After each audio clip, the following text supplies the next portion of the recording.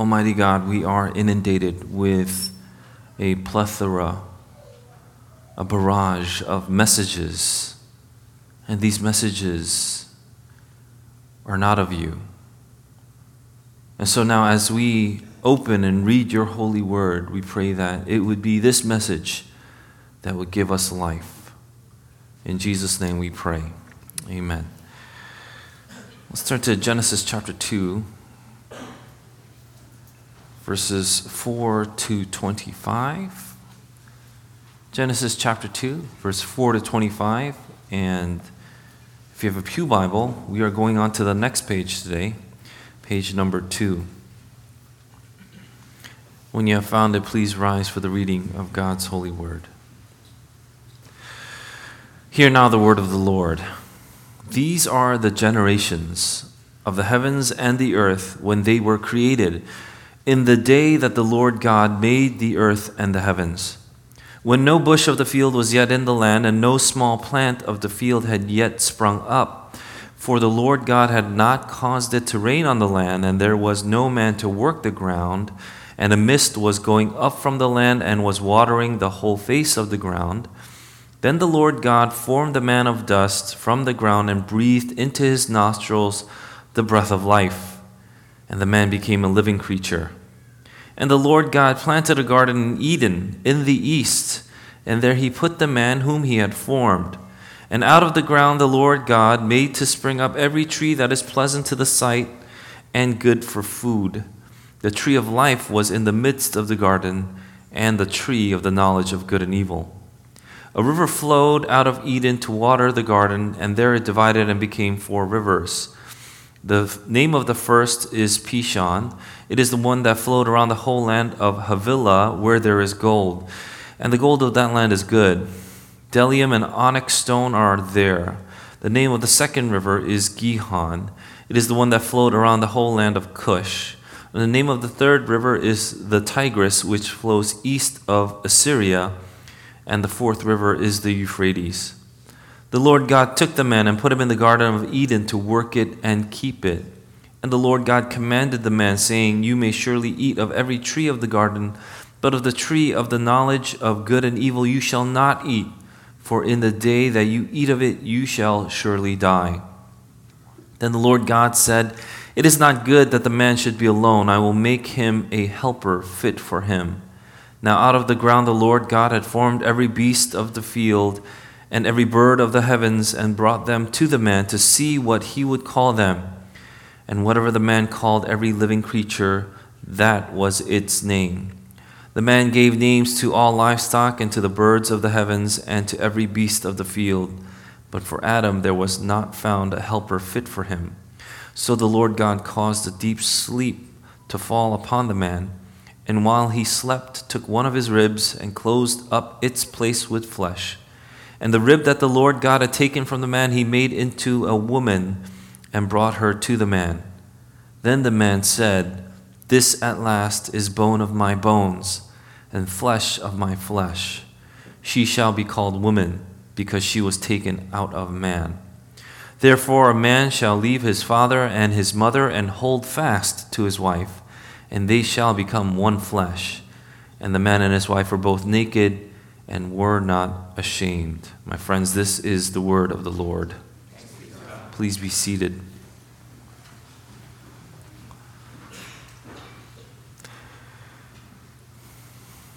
I'm very happy to finally get to chapter 2 of Genesis, and I'm going to call the next few sermons on Genesis 2 and Genesis chapter 3 the doctrine of man.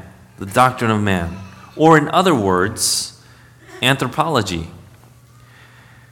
You see, on the 6th day of creation, we saw that man, both male and female, were made in the image of God. What does that mean, to be made in the image of God? And how does that separate us from the animals? From the animals, yes, but even from the rest of creation. You see, I believe the confusion that we are faced with today is in answering these questions. Who am I? Why am I here? What am I supposed to do? Who am I? Why am I here? What am I supposed to do? And the answers lie in these next few verses and chapters. But at the same time, we see that when you don't know who you are, why you are here, and what you are supposed to do, we see what is happening today. It's the struggle that everyone is facing, isn't it? It's the struggle that precedes and proceeds from these questions. If you struggle with anxiety, depression, or any other sort of soul-wrenching dilemma in your life, I want to ask you that question, or these questions. Do you have the answer to these questions? And the preceding portion to these questions is, even if you think you have the answers to the questions that were just posed, can you live them out? Can you live out the answers to the questions that you have? And so it's no wonder the first question of the Westminster Shorter Catechism asks, what is the chief end of man? Essentially, the question is seeking to answer, what is man? And so we get into this portion of Scripture. After the 7 days of creation, verse 4 starts with these words, "These are the generations of the heavens and the earth when they were created in the day that the Lord God made the earth and the heavens." In Genesis, whenever we see, first you might be asking, what do you mean by generations? Don't you mean people that had children? That's what we mean by generations. And yeah, that's true for the most part, except for here. But in Genesis, the sequence of the words, "these are the generations," they appear when it sometimes shows a closing of a narrative, but it always marks a beginning of a new narrative. So when you see the words in Genesis, and you'll see this about a dozen times in Genesis, whenever you see these words, "these are the generations," they are marking a new beginning of a narrative. And here, these words mark the beginning of a new narrative. Generations in the Hebrew, toledot, means descendants or offsprings, but it also means something that proceeds, that comes out of, that comes forward from. So, proceeding the creation narrative, we see something interesting.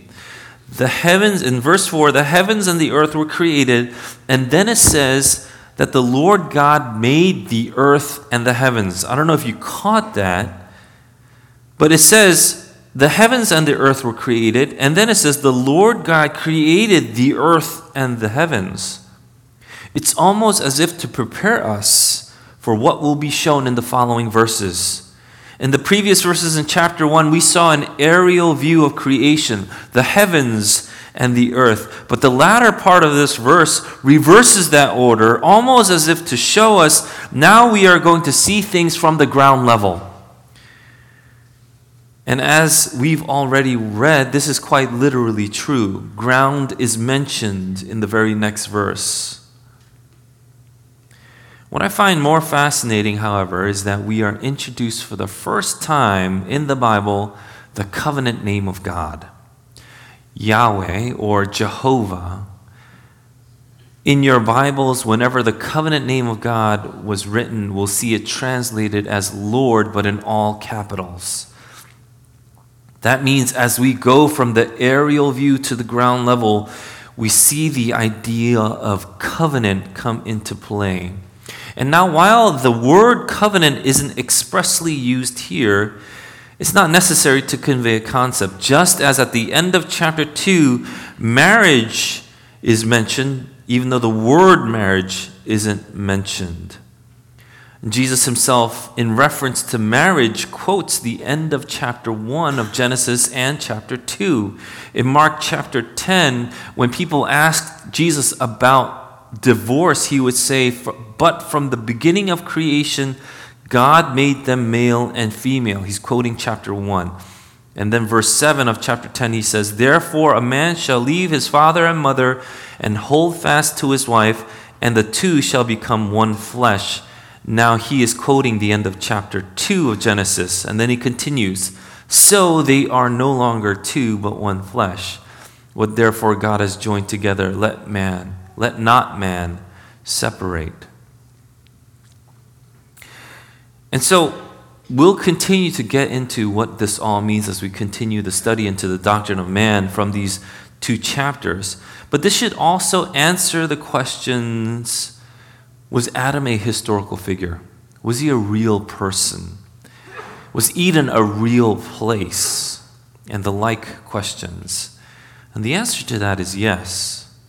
There is no room in the Bible for us to believe that Adam was not a real historical figure. God didn't just figuratively take a hominid and then decide to make one hominid out of tens of thousands of hominids and somehow breathe life into him, but they still all made it and eventually became human. That doesn't make any sense. And then even as an allegory, Adam then, if that were to be true, even as an allegory, Adam would have no lasting reference. And if that were the case, or relevance, and if that were the case, we are still left in a state of despair and confusion, and we don't have answers to the questions that I posed earlier. But the Bible is clear on this subject matter, just as we've read this morning. Romans chapter 5, verse 12, it says, "Therefore, just as sin came into the world through one man, and death through sin, and so death is spread to all men because all sinned." It's through one man that sin entered the world. 1 Corinthians 15, 21, 22 says, "For as by a man came death, by a man has come also the resurrection of the dead. For as in Adam all die, so also in Christ shall all be made alive." You see, sin and death aren't simply metaphorical concepts. They are real, physical, and spiritual states of being that has been brought to us by a real human being, namely Adam. Paul recognizes this, and this is what he preaches in the Areopagus in Acts 17. He says, "And he made from one man every nation of mankind to live on the face of the earth, having determined allotted periods and the boundaries of their dwelling place, that they should seek God and perhaps feel their way toward him and find him. Yet he is actually not far from each of us, for in him we live and move and have our being. And even some of your own poets have said, for we are indeed his offspring." And we are indeed the offspring of Adam, who is the offspring of God, as we also see in the genealogy that Luke gives us in his gospel in chapter 3. But before we get to the creation of Adam, I do want to address something really quickly from verse 5 to 6. Verse 5 to 6 have confused a great many folk because it looks as though it's saying that there was no vegetation when God created man in verse 7. I hear that, especially from other religious apologists, like Muslim apologists would say things like that. What do you believe? Which one is true? And things of that nature. It seems as though it's saying that there was no vegetation when God created man in verse 7. However, we see in chapter 1, vegetation was created in day 3. And man was created on day 6. So which is correct? Which one do you want to follow? Maybe a question that you also have imposed with. And I want to answer this question because it will help us to read narratives going forward. It has a lot to do with how you are to read narratives. Narratives in the Bible aren't always chronologically linear, but narratives are set to show you something. And what is the point of this section right here from verses 5 through 9? Well, verse 4 was the precursor. It was the prologue. And we saw in chapter 1 the view from the heavens. Now we see in chapter 2, we see that we see it in the view of the pinnacle of creation from chapter 1. We see it from the view of man. The creation of man now is at the center of these verses. That's verse 7. It's the center. So verses 5 to 6 is pre-man, And verse 7 is the creation of man, and verses 8 through 9 is post-man. In fact, you can tell it's not chronological because in verse 8, which is after the creation of man, it says, in the past tense, God planted a garden and then put the man in. The past tense planted shows us that God had already prepared a place to put the man that God would create. So the point of this section isn't to rival what chapter 1 says in its chronology, is to show us now from another perspective the creation of man. But I'm afraid that if you get lost and you got stuck on this vegetation part, perhaps you've missed the whole point of these verses. Because now what is being highlighted is the creation of man. In chapter 1, we saw that man was made in the image of God. In chapter 2, we see something more. It says in verse 7, then the Lord God formed the man of the dust from the ground and breathed into his nostrils the breath of life, and the man became a living creature. See, man is the same and yet different from all other creatures. How so? Well, number one, he's the same because he was made from the dust of the ground. Ground in Hebrew is Adamah, and man is Adam. Man will be born and live on the ground. Man will die and be buried under the ground. To be made from the ground is by definition to be man, but also to be made from the ground is by definition to be finite. To be finite is a shifting and passing thing. The ground that you walk on today will never be the exact same ground that you walk on again. You change as well. You shift. And later on, we see that because of sin, you will degrade and you will die. This was symbolized in our Ash Wednesday service when you heard the words, from dust you came, and to dust you shall return. This is the fate of creatures. The fate of man as well is to return to the dust. However, there is another aspect to man. And he is to be different from every other creature because no other creature had this done to him. God would breathe directly into Adam's nostrils the breath of life. Now, breathing is an intensely personal and intimate act. There is not only an act of making, but also an act of giving that God does to man. What does God give man? And it's this breathing then that sets us apart from all of creation. In the book of Job, Elihu gets this in chapter 2, verse 8. He says, but it is the spirit in man, the breath of the Almighty, that makes him understand.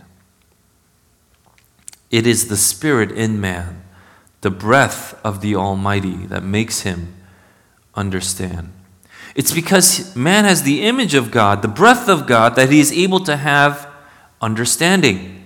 And this is what Elihu was getting at. And it's this understanding that distinguishes then us from all the other animals. Now, when you put those two things together, you have man. Man is the unity of body and spirit. Both need to be present for then man to be alive. And it says at the end of verse 7, and the man became a living creature. Life was given to man in a different manner than all of other creation. And that what changed everything was the breath of God. This means that even if you have a body, if you don't have the breath of God, you are not alive. And take the inverse of that, and what you will see that it is only by the breath of God that your life then is sustained. Is it any wonder then we understand the word also to be God-breathed, and we take in his word? Jesus also uses this kind of language to signify new life to his disciples when he breathes on them and gives them the Holy Spirit, the breath of God. In John chapter 20, verse 22, it says, and when he had said this is Jesus, and when he had said this, he breathed on them and said to them, receive the Holy Spirit. And so in one sense, we can then see we have life through what? We have life through God's life. And after God gives man his life, he then places him in the Garden of Eden. In the Hebrew, Eden means delight. In the Septuagint, which is the Greek translation of the Bible, Eden is translated as paradisos, where we get the word for paradise. The Garden of Eden was a paradise that God placed Adam in. And this garden was placed in the east. It's a clear locality showing us that that was an actual place and not just a representative or simply some sort of allegory. And it's important because some of the things in the garden we are to pay attention to, like in verse 9, it says, out of the ground the Lord God made to spring up every tree that is pleasant to the sight and good for food. The tree of life was in the midst of the garden, and the tree of knowledge of good and evil. Here the garden is shown to have trees. And what are the trees for? It's for aesthetics and for food. And I like that a lot. I like that a lot because part of the dish, when you consume it, the way you enjoy it is how you plate it. If it's plated well, you enjoy it better. And so God also plates it aesthetically pleasingly for Adam to enjoy. So the picture that one might see then is that of a banquet feast set before Adam. It's full of food, both good to eat and pleasant in its display. But there is another insertion here. There in the midst of the garden, and it also means in the middle of the garden, meaning that it is highlighted. For whatever reason, this is going to be highlighted, are two trees. And they are real trees. They're not just figurative trees. They are real physical trees. Is the tree of life and the tree of the knowledge of good and evil. There are two different trees. They are real trees, and they are in the middle of the garden, and they are highlighted. And so rather than seeing these trees as magical or merely metaphorical, or maybe even they're just physical trees, they're like any other tree, that's not true either. Because the trees here are given names to signify that they are going to play a role, and those roles are sacramental. What I mean by that is sacraments like baptism and communion are physical acts that we do that have a spiritual function. In the same way, the fruit of these trees, they aren't simply just fruits for the physical body, but it will, as we see, hold a significant spiritual weight to it. So rather than to see the fruit of the tree to possess a quality in itself, one way to see it then is that the tree plays a part in the opportunity it offers. And as one scholar put it, it's like a door whose name announces only what lies beyond it. Now I'm going to skip over 10 to 14, verses 10 to 14. I'm going to do that in part 2. I want to go to verses 15 to 17. And after this, the Lord God took the man and put him in the Garden of Eden to work it and keep it. So he plants this garden, puts the man in the garden, and he puts the man in the garden to work it and keep it. This is something that we also should understand. Work is not a punishment of sin. Even before the fall of man, there were tasks to be done. And work here is shown as a gift from God. The fall that changed work then to be more difficult is true. It's true that the fall changed it to be more difficult, but it didn't change the fact that it is still necessary and that it is still to be regarded as a blessing from God. To work the garden, meaning to maintain it so that it continues to flourish, meant that Adam also had to keep the garden. Another meaning for the word keep is to guard. Adam was put there in the garden to protect it from outside intruders, something that we will see in chapter 3 that he failed to do when the serpent entered the garden. But to work and keep is a privilege bestowed on man. It's to be part of God's work, to join him in continuing on what he already started. And it's important to see work this way. It's to continue what God has started. Work isn't something that I created. If you believe that, then your overbloated egos will incorrectly get what work is about. It's not about lifting up the self. It's about recognizing that it is a gift from God and then rightly giving him thanks for it and working in the understanding that it is something that pleases God. Work glorifies God. Work also, though, on the opposite extreme, isn't something to be despised then. To hate the work week, so you live for the weekend, is not the purpose of work that God has given man. And by man, I mean both male and female. Work is something that promotes growth. It promotes prosperity. It fulfills God's design. He meant for the earth to mature and grow just like our bodies mature and grow, just like life grows. And one key way that God enables this is through the work of man. Again, both male and female. Paul gets this, the Apostle Paul gets this in 2 Thessalonians chapter 3 when he says, "For even when we were with you, we would give you this command. If anyone is not willing to work, let him not eat. For we hear that some of you walk in idleness, not busy at work, but busy bodies.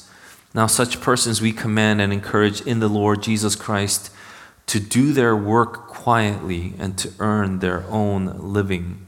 Here Paul is referencing back to Genesis, the Genesis command to work. He goes as far as to say, if you don't work, then don't eat. Therefore, don't be idle. And that not only means don't be still, it also means don't be busybodies. Don't run around doing all these things because it's not work.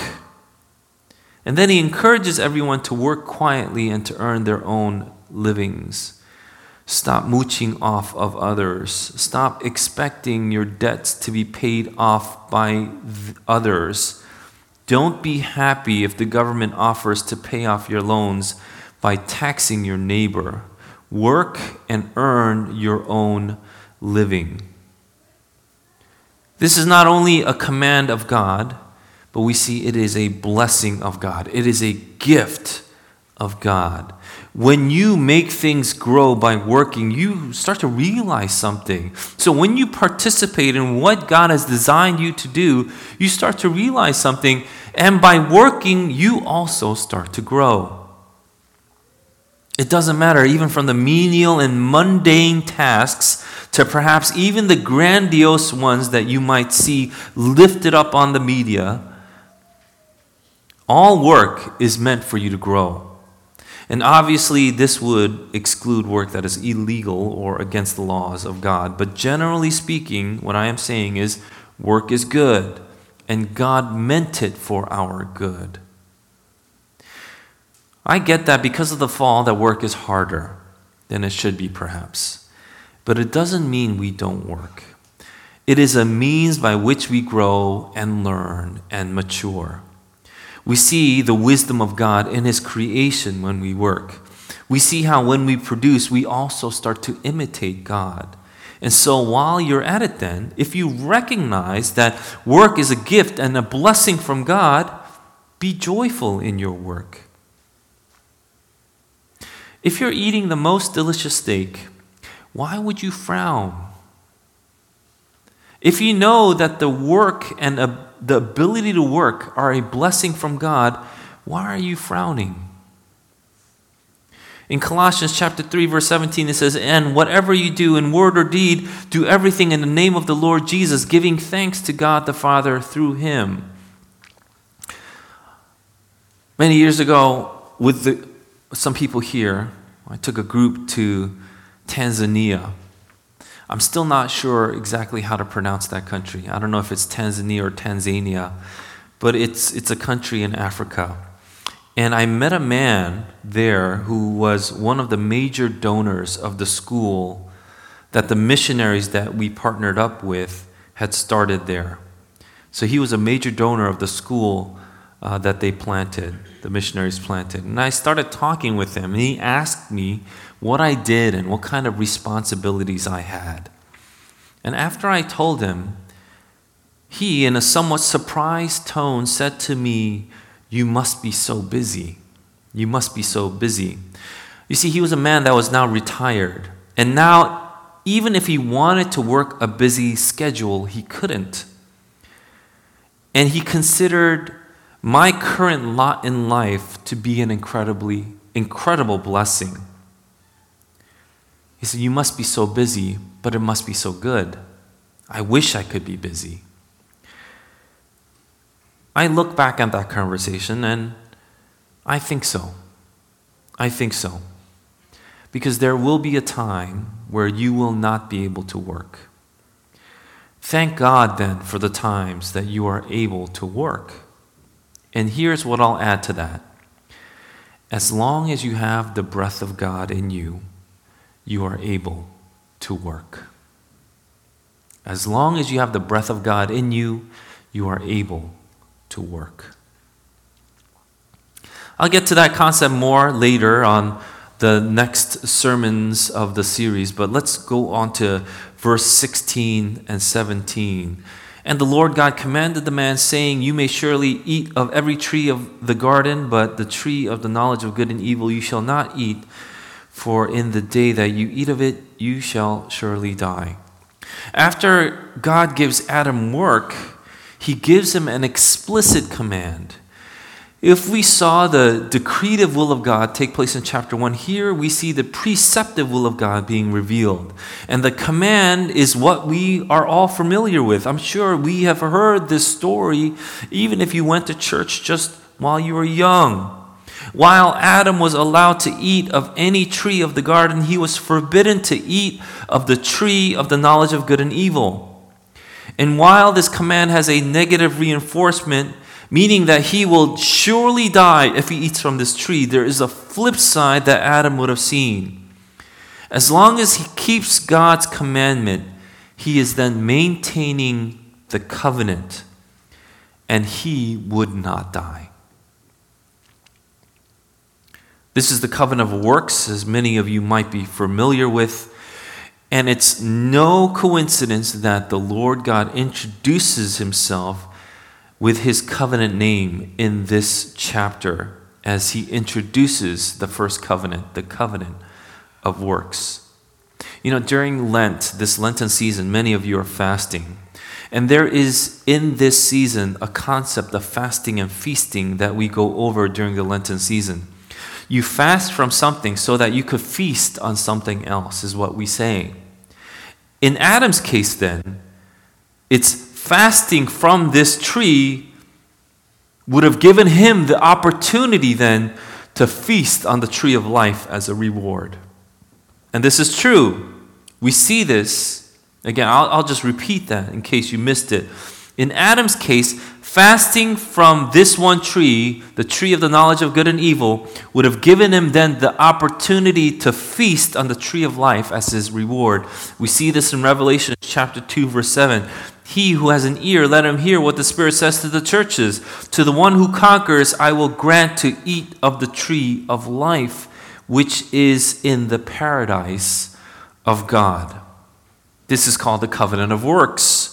We see this in the Westminster Confession of Faith, where it says, "The first covenant made with man was a covenant of works, wherein life was promised to Adam, and in him to his posterity upon condition of perfect and personal obedience."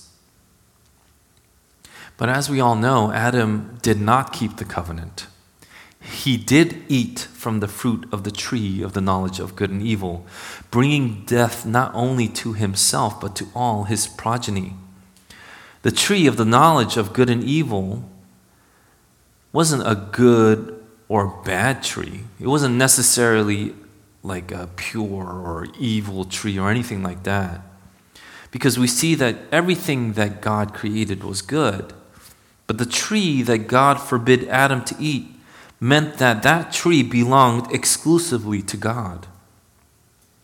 Adam then was not to know the difference between good and evil apart from what? Apart from God. Morality wasn't to be known apart from God. And that was supposed to be a part of his faith.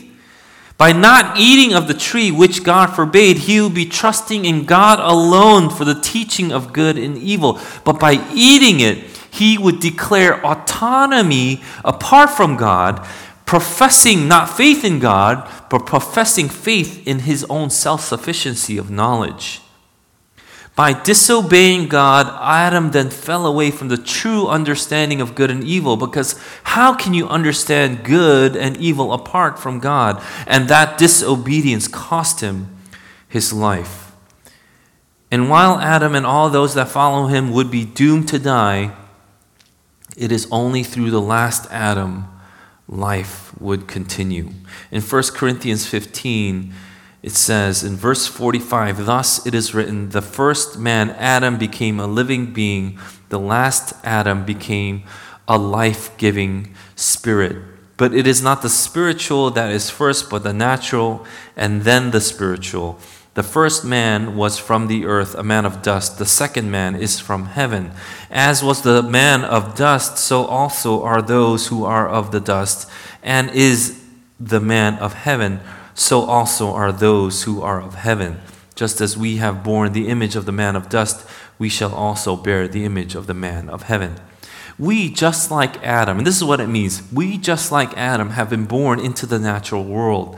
It's from the natural world. If Adam had not eaten from the tree of the fruit of the knowledge of good and evil, he would have been able to have eaten from the tree of life.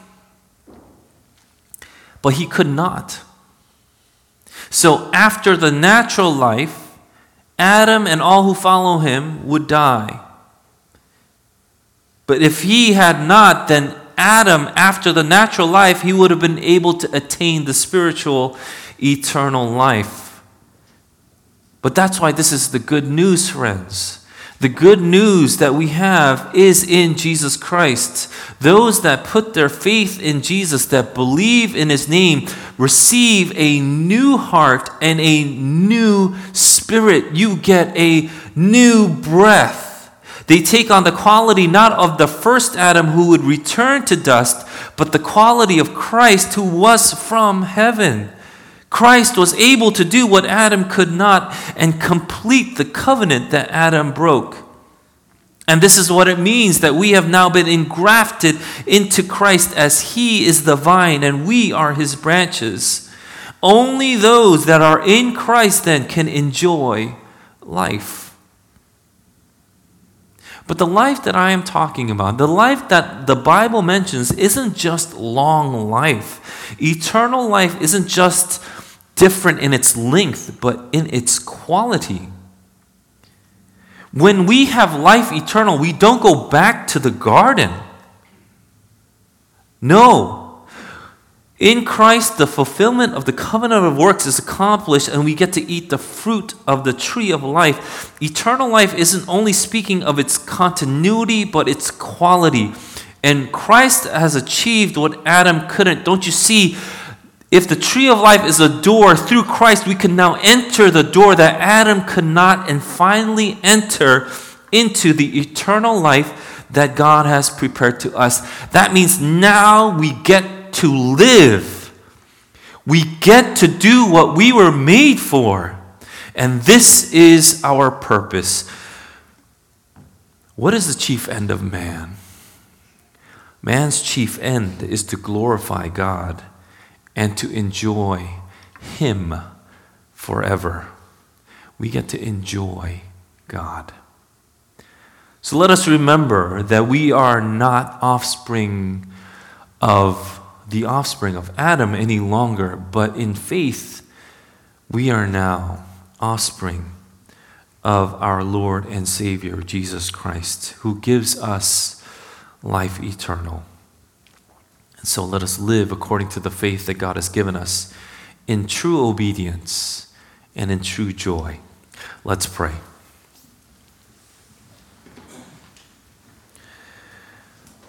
Almighty God, we thank you for the gift of life that we have. Not only the gift of life here in this natural world, which is an incredible gift, but the gift of life eternal that we have in Jesus Christ. Help us now to reflect this knowledge through the joy of giving you worship all the days of our lives. May this church be pleasing to you, and may we glorify you, knowing that we were made to enjoy you forever, glorifying your holy, ineffable name. Let's take this time to pray. And as the Word of God has exhorted us, encouraged us, and also commanded us, let us now place our faith in Jesus Christ. And by placing our faith in Jesus Christ, we are saying we will follow you. We will obey you. We will do what you say. So let us lift up our lives to God.